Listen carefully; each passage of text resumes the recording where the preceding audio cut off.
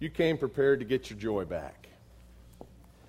I think that's something that's often kind of stolen from us during Christmas time. But it's such a part of the story, and it ought to be a part of our story.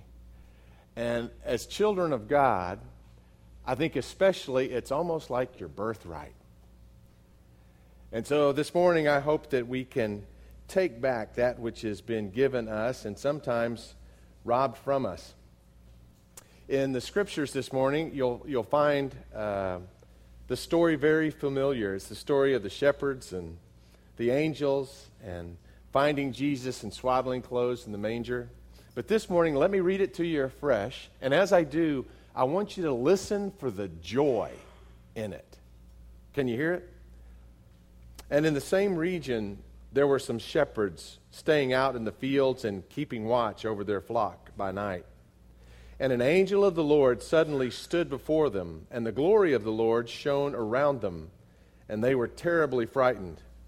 And the angel said to them, "Do not be afraid, for behold, I bring you good news of a great joy, which shall be for all the people. For today in the city of David there has been born for you a Savior, who is Christ the Lord. And this will be a sign for you. You will find a baby wrapped in clothes and lying in a manger." And suddenly there appeared with the angel a multitude of heavenly hosts, praising God and saying, "Glory to God in the highest, and on earth peace among men with whom he is pleased." And it came about, when the angels had gone away from them into heaven, that the shepherds began saying to one another, "Let us go straight to Bethlehem then, and see this thing which has happened, which the Lord has made known to us." And they came in haste and found their way to Mary and Joseph and the baby as he lay in a manger. And when they had seen this, they made known the statement which had been told them about the child. And all who heard it wondered at the things which were told them by the shepherds. But Mary treasured up all these things, pondering them in her heart. And the shepherds went back, glorifying and praising God for all that they had heard and seen, just as it had been told them. Well, Merry Christmas. I hope you heard the joy in that. It was a joy announced and a joy sung. Did you catch it in those few verses, starting with verse 10? And the angel of the Lord said to them, "Do not be afraid. Behold, I bring you good news of a great joy, which shall be for all the people. For today in the city of David there has been born for you a Savior, who is Christ the Lord."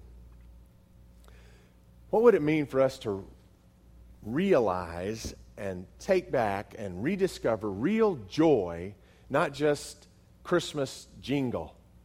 You know, when I was in high school, I had a friend whose father opened up one of Tulsa's first phone stores. I know this is, where you go and get your own phones. It was a novel idea at the time. It really didn't go very well. It was over in Woodland Hills Mall, but he opened the store.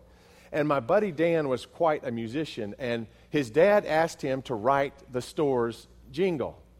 Now, apparently the jingle wasn't very good because I can't remember the name of the store. But usually, whenever you have a jingle, that's the point. Dan told me that was the point. He wanted his dad's store lodged in the memory of people. You know how that happens with all those songs and jingles. Do you ever find yourself singing a jingle as it comes on the TV? Isn't that kind of scary? And they're all in there somewhere, just ready to... You see a gecko, what do you think?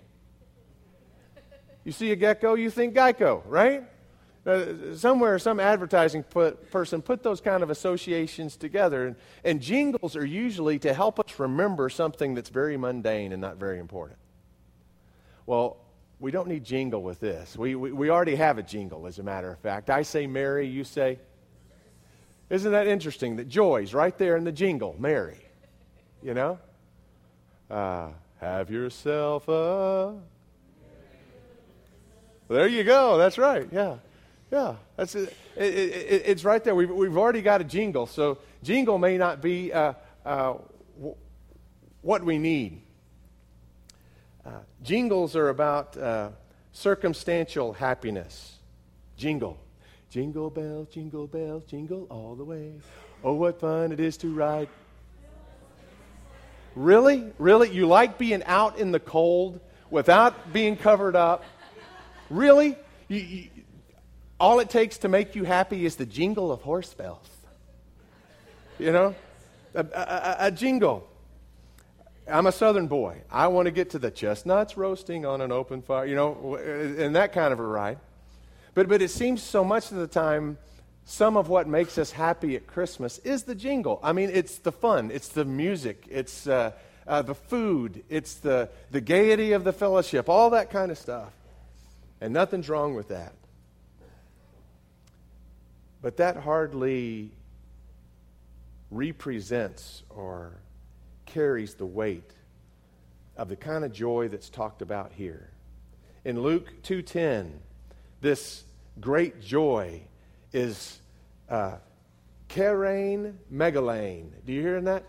This is mega joy. Caroline, it even rhymes. Maybe it was the first jingle of Christmas. I don't know. Caroline, Maryland, great joy. And what jingle could get across this kind of good news? It's really not fair to ask that of it. This was the single greatest intervention in all of human history. Do we really need a jingle to remember it? This is talking about something much deeper than that, something much more unwavering than that, something much heartier than that. It's the deep, unwavering joy that is biblical joy, is God's joy.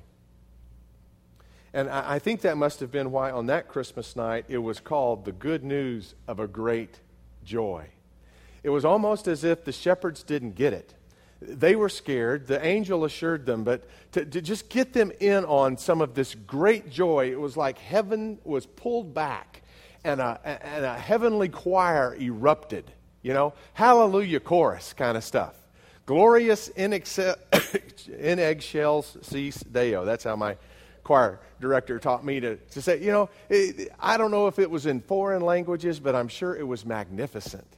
Let us go then and see this thing which the Lord has made known to us. It was so incredible that they couldn't possibly begin to wrap their minds around the joy that was trying to be communicated to them. Only God could really know all that He was giving us in this gift, what He was saving us from, what He was saving us for.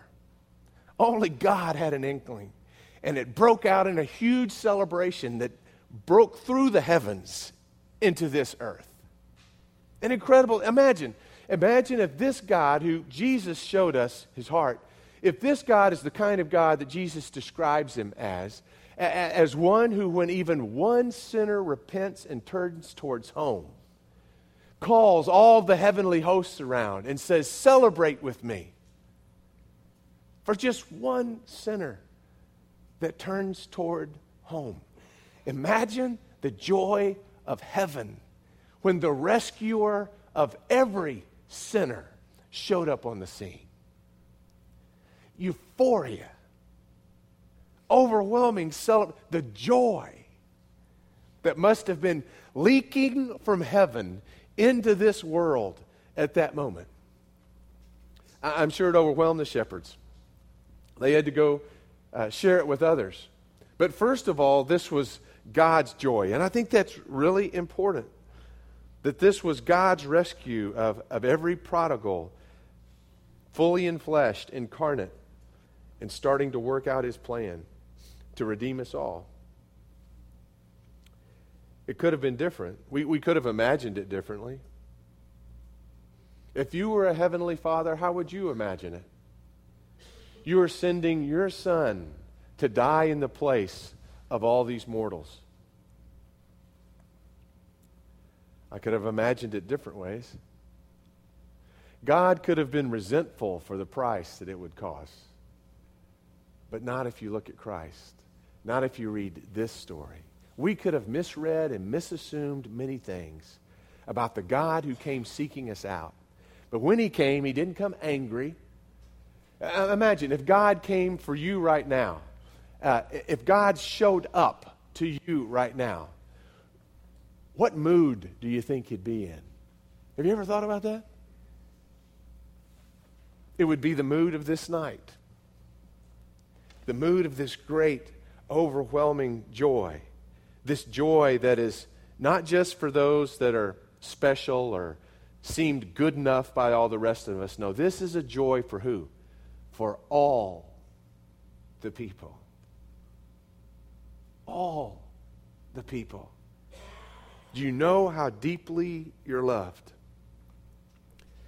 I've told the story so many times. If you've heard it and you're bored with it, forgive me. But it's just such a beautiful picture of a Heavenly Father's heart. Bob Benson tells the story of taking his oldest son away to school. Now, there were still 4 other kids at home, remember? And he and his wife loaded it up with the stereo and the little bag and took him off to college, got him up in his room, and he was a freshman in college. He didn't really want mom and dad hanging around too long. That wasn't very cool. So they said their goodbyes, got back in the car, and started towards home. And on the way back home, they hardly said a word to each other. It was a several-hour drive, and somewhere along the way, the husband, Bob, realized that his wife wasn't saying anything, turned to her, and she was having the same experience. A tear was tracing her cheek. They came back home, and for weeks, that mood didn't seem to lift. Mark was their son. And now Mark wasn't there with them anymore. And it was breaking their hearts. They went to work, and other workers noticed the funk that they were in, and said, "What is up with you this week?" "Well, we took Mark away to college." "Well, what big deal is that? You still got 4 kids at home. Some of them still of the age where this Christmas you're going to have to put training wheels on the bikes. I mean, you've got a lot more kid experience at home. Why you get over this?" But they just didn't seem to be able to do it. They said, "You have plenty of children at home.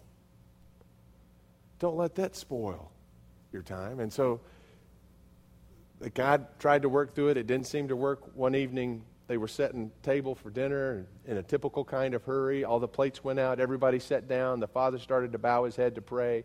And they looked around, and out of habit, Mom had set down Mark's plate along with everybody else. And there it was, the empty plate and the empty seat. And Bob Benson said it was at that moment that he realized something. In parental math, all your kids minus any one of your kids does not equal plenty. Jesus shows us a heart like that. He dares us to believe that this God is a God that wishes that none should perish, but all come home. All enjoy his embrace. All be reconciled unto him. This is God's Christ. He's our Savior and our Lord. Did you catch that? Is Jesus, let me read it to you. I'm going to butcher it. Verse 10, 11. "For today in the city of David there has been born for us a Savior who is Christ the Lord." He's our Savior. He's our Lord. But he's God's Christ. What does that mean? What is a Christ? A Christ means chosen one, anointed one, picked one. This is God's instrument for our redemption. Jesus will do for us what none of us can do for ourselves. And that's offer a life to God that's worthy of his full embrace. And he did that for us on the cross, dying for us in our place. And the righteousness that allows us entry into heaven and allows us into a reconciled relationship with God is not our righteousness, not our track record, not our self-justifications.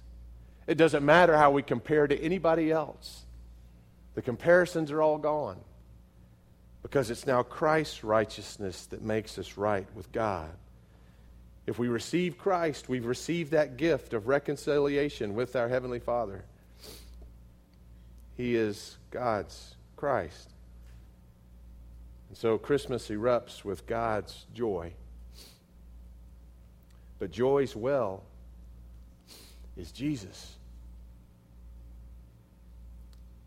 Joy's well is Jesus. Years ago, our family was touring the Holy Land, and we came to a place called Caesarea Philippi. It's that place where Jesus asked his disciples, "Who do you say that I am?" And Peter, of course, answers, "You're the Christ, the Son of the living God." And Jesus says, "Well, flesh and blood has not revealed this to you, but my Father in heaven has revealed this to your spirit. And I shall build my church on this rock."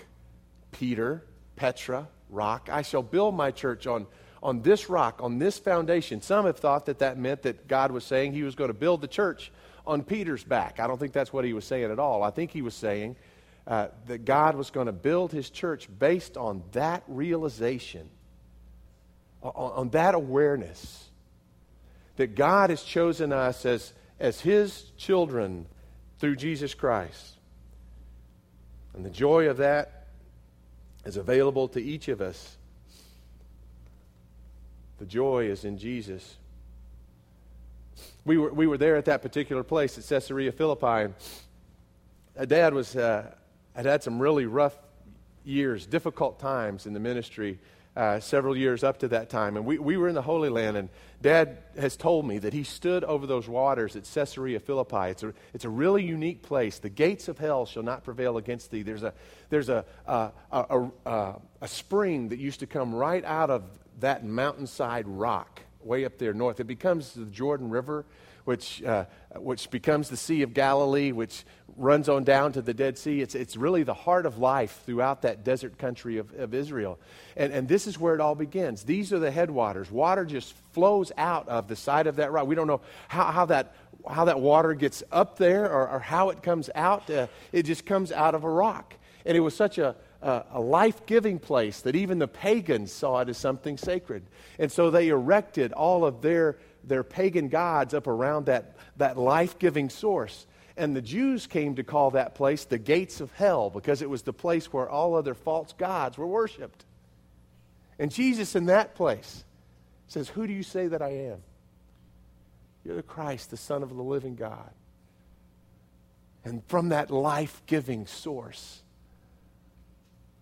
life flows throughout Israel, throughout us as his people as we receive it. A 100 years or so after Jesus said that, almost as if Satan was trying to mock him, there was an earthquake that sealed that spring. And then from the base of that cliff, the water just reemerged. Have you ever seen a river flow out of a rock? That is Caesarea Philippi. And the waters are cool and clear. Colorado spring water, clear. Always refreshing. And it was at that place that he asked that particular question. Jesus, is joy's well? Dad stood over those waters, worn out, empty, spent, joy robbed. And as he did, he almost asked of those waters, he told me, "How is it that you flow so cool, so refreshing, so life-giving over centuries?" He said it was almost as if the water said back, "It's easy when you flow out of the rock." When your joy is based on something other than the circumstances of what's going on around you, but when it's based on something that will not change, God's love for you expressed in Jesus Christ, on Jesus Christ himself, on that revelation, when your joy is based on something that real, it doesn't matter what you're feeling or thinking in this moment. A greater reality is not how you are, it's whose you are. And that's the source of Christian joy. It wasn't that long ago. I don't know if I have a pen on me this morning that we shared this little illustration.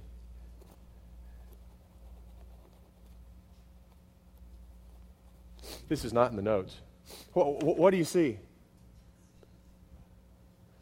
A black dot? That's what most everybody sees when they look at this. That's what I see when I first looked at that. But somebody pointed out to me one time that That's not a black dot only.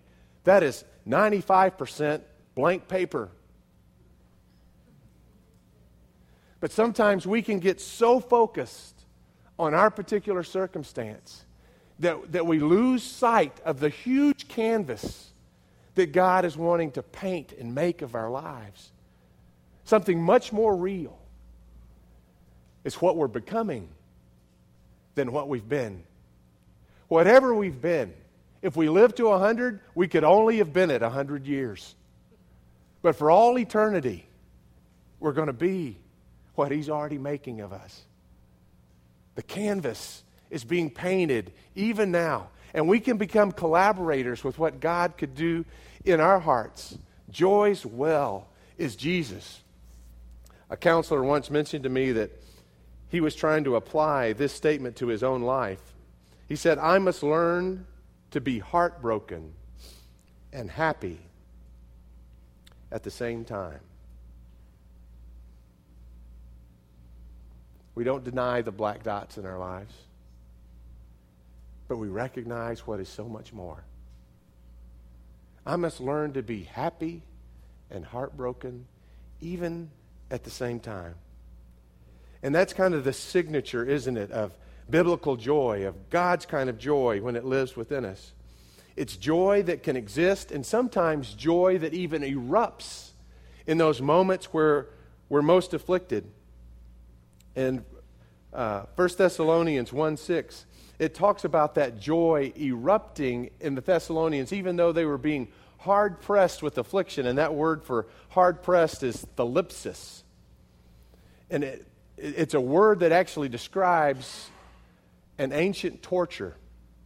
Thalipsis. Hard-pressed doesn't even begin to get at it. It was a torture where the subject of the torture was tied in ropes and stretched out on a hard surface, on a ground. And then that person was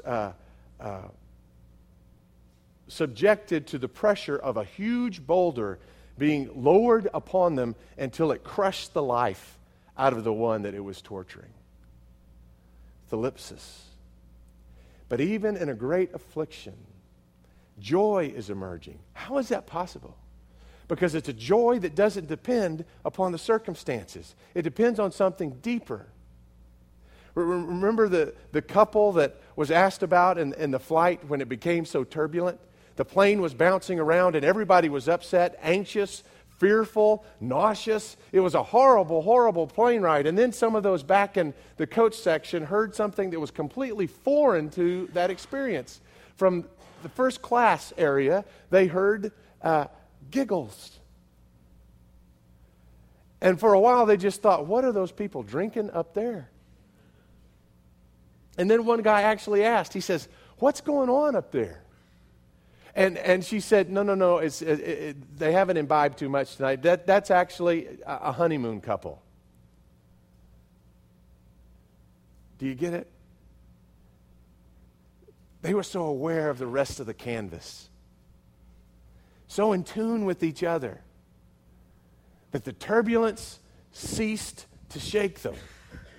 It ceased to affect them. There was something deeper, a joy that could not repress. And sometimes that kind of joy is most obvious in somebody's life exactly when they're going through a tough time. You may know somebody who's going through a tough time like that. If so, I hope you'll invite them this Monday night before Christmas to dinner. Now, you could do it this way. You could have a friend in your life that is under a crushing load this Christmas. Maybe they're experiencing grief. Maybe they've lost a job. Maybe they don't have the finances that they would long to have in order to bless their family. Maybe it's just a tough Christmas this Christmas. Know anybody like that? Did somebody come to mind just then? Well, you could. You could decide to have a dinner where you invite them over and they enjoy the festivities of the season and the joy of Christmas right there at your table. Or I can tell you an even easier way. Just bring them here that Monday night. We'll have the dinner ready. Enjoy the fellowship around. And then come to an hour service of getting in touch with this joy that we're talking about. Who do you know that really needs that gift this Christmas? Joy isn't something that's circumstantial. Joy is something that runs deeper than that, so that even in affliction, this kind of joy erupts. It was the kind of joy that was erupting in Paul. When Paul said, "Rejoice with me, Philippians," the Philippians were about to experience the same kind of persecution that Paul had. Paul was saying, "Rejoice with me," and he was in prison. What kind of joy is that? Rejoice with me. It's a choice. It's choosing where we focus, on the black dot or on the larger canvas.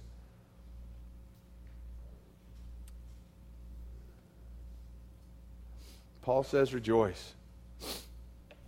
He had discovered something, that joy is really a gift of the Holy Spirit that lives within us. You know what's in the list: love, joy, peace, patience, kindness, goodness.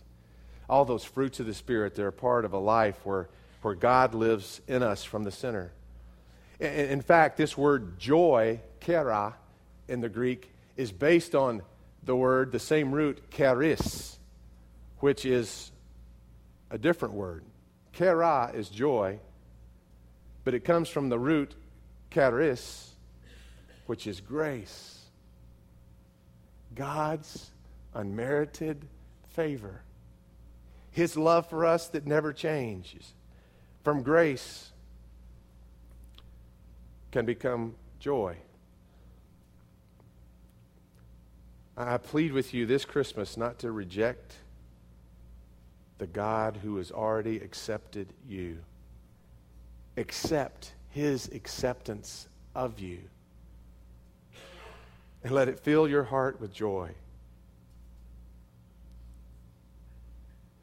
Let this Jesus grow up from just a kid in a cradle and a story to be not only Christ, but Savior and Lord. And then this great joy that's God's joy will start to flow in you. His joy can become our joy. And when that's the case, I think there's three things in this particular passage that kind of give us some guidance, some clues as to what to do with that joy. First of all, I'd say share it. Share it. That's what the shepherds did. The first thing that they did as soon as they heard this great good news and the angelic choirs receded into heaven, is they said to one another, "Let us go straight to Bethlehem." Their first response was not a me response, it was a we response. Not we response. Joy is something that is not diminished when we share it, but is actually multiplied when we share it. Their joy then is not to be compared after they went into town and found these others to tell the same story. In verse 20 it says, "And the shepherds went back, glorifying and praising God." They went from terror to curiosity to overflowing praise and glorifying God. Joy. Share it. Just this last week, I got a text from a friend. He's in a season in his life where he's trying not to look at the big black dot, but the rest of the canvas. It was just a short text. I'm sure it only took him 15 seconds to write it. But it warmed my heart. And I found joy flowing. After he told me and a couple others of his buddies, "Guys, it's so good to know you as friends and to have the friends that you've been to me and to share this hope that nothing can take away. Thanks for being those kinds of friends." This from a father that 2 years ago lost his son to suicide on December 12th. Real joy. It's survival. Real joy meets the real needs of this world.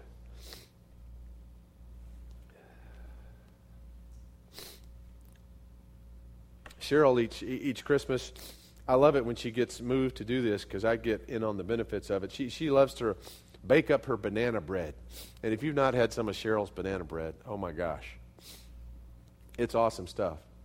And it's not that expensive, but she'll make that stuff up and she'll just share it among friends.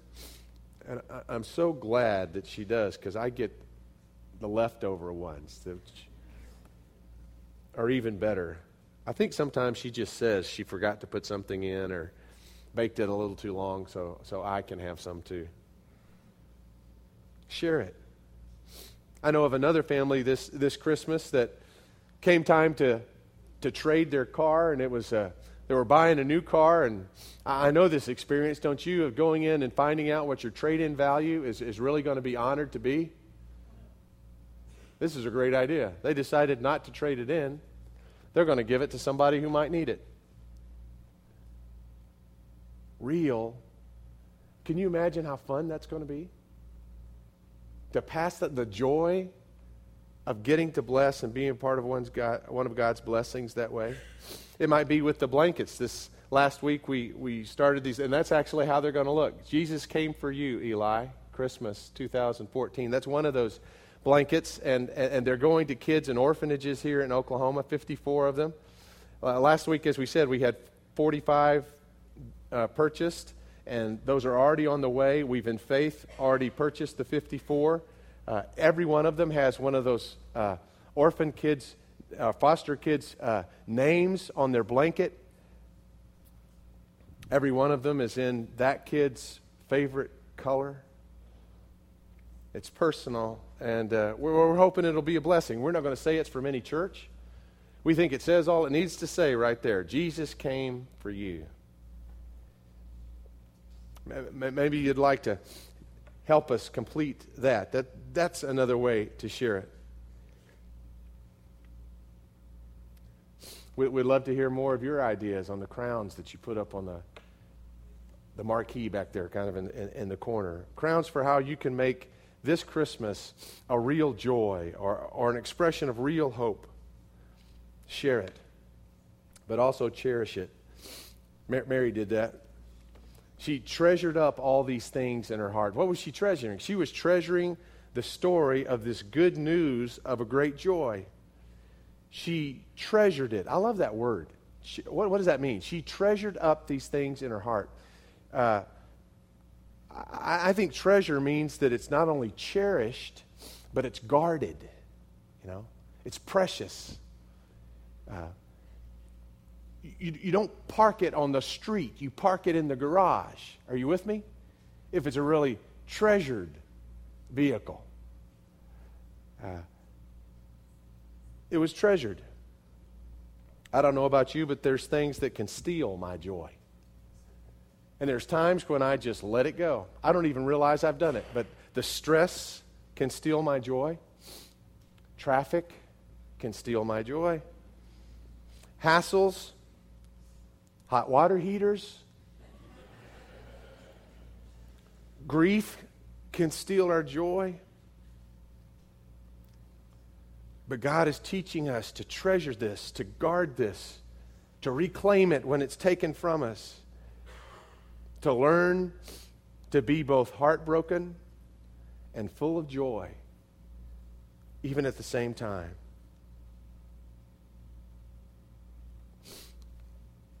Joy is knowing Jesus joins you in the painting of the whole canvas. God did this at Christmas, and He can still do it with our whole lives. I had a conversation last night at the children's program with a gentleman who is becoming a good friend of our church and has been here actually for quite some. I already consider him church family, but he told me of his life, and it's not so different than the rest of us. He grew up in the church until he was about 17, and then his life took a stray turn. And like many of us, some of those stray turns we have a hard time coming back from. And from 17 to about 31, he described something that I'll just describe as a reckless life. But then at 30, God drew him back. He was one of those over which heaven's joy erupted as he turned towards home. But today, God has taken even that part of the story, those years of recklessness, and now he is a security guard in one of Tulsa's most difficult high schools. A security guard. But he does so much more than just guard the place. He guards the kids. Every one of them that gets in trouble with him, he lets them know, I'm here to talk to you about whatever's making you angry. Anytime. This big, gargantuan man caring for many sons and daughters that don't know that kind of... Isn't it amazing how God does that? He can take even the black dots and weave them into something beautiful. And he can do that for any one of us. He did it at Christmas. And he won't just do it at Christmas. He'll do it with our whole lives. Share this joy, treasure this joy, but also ponder it. Mary pondered these things in her heart. What does that mean? I think it means that she mused about it from time to time. What could this mean? What's the full impact of this? She mused about it. She recalled it. She remembered this great joy that she had been told about. Nothing so quickly steals our joy than neglecting to remember that we already have it. Nothing so quickly steals our joy than neglecting to remember that we've already been given it. He was a great philanthropist and a man of great wealth. And this is actually a true story. I've tried to find out who it was. I think it was Rockefeller, but I haven't confirmed that. But he was a man of great wealth. And one of the things he did with his wealth, not only with his philanthropy, but he also had an incredible art collection. And at one time in the history of his gathering all this art, his heart seized upon a particular rare piece that he came to believe he just had to have, right? He'd pay any price for it. He contacted all the curators around the world in museums to be on the lookout for it. He found art brokers that had been very successful for him in the past and put all of them on the trail of this one particular rare piece of art that he just had to have. And years went by, and nobody could find it until a curator finally came to him and told him, "Sir, we found that piece of art that you've always longed for." And he said, "Really? Really? Tell me, how much is it going to cost? Where'd you find it? I'll pay any price. I've just got to have it." And the curator said, "Sir, I'm actually the curator from your own gallery. You purchased this piece 20 years ago and didn't realize it was already in your possession." Could that be a picture of us?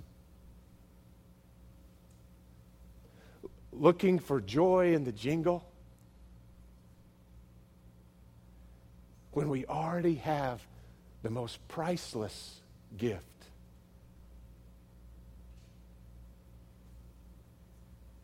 The joy. The ever-renewing joy. We know the well.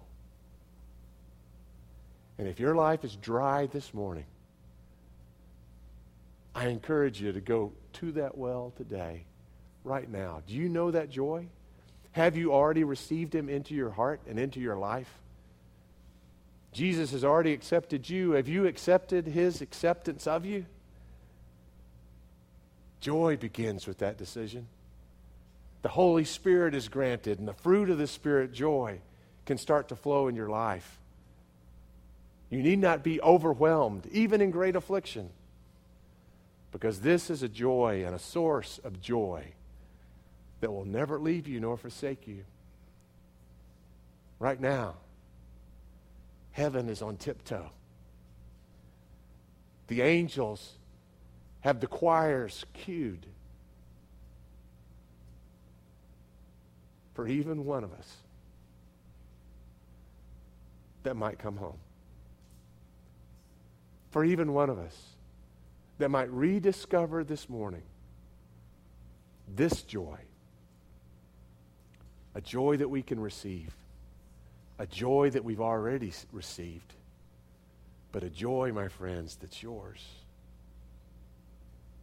Would you stand with us this morning as we celebrate it together?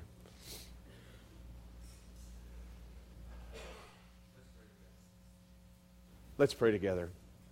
Lord God, as we remember you are with us, we pray that by the power of your Spirit, by the presence of your Spirit, you would communicate that to every heart that opens to you right now. We thank you that even now you are opening our hearts to you. And Father, this morning we come. We come to receive Jesus.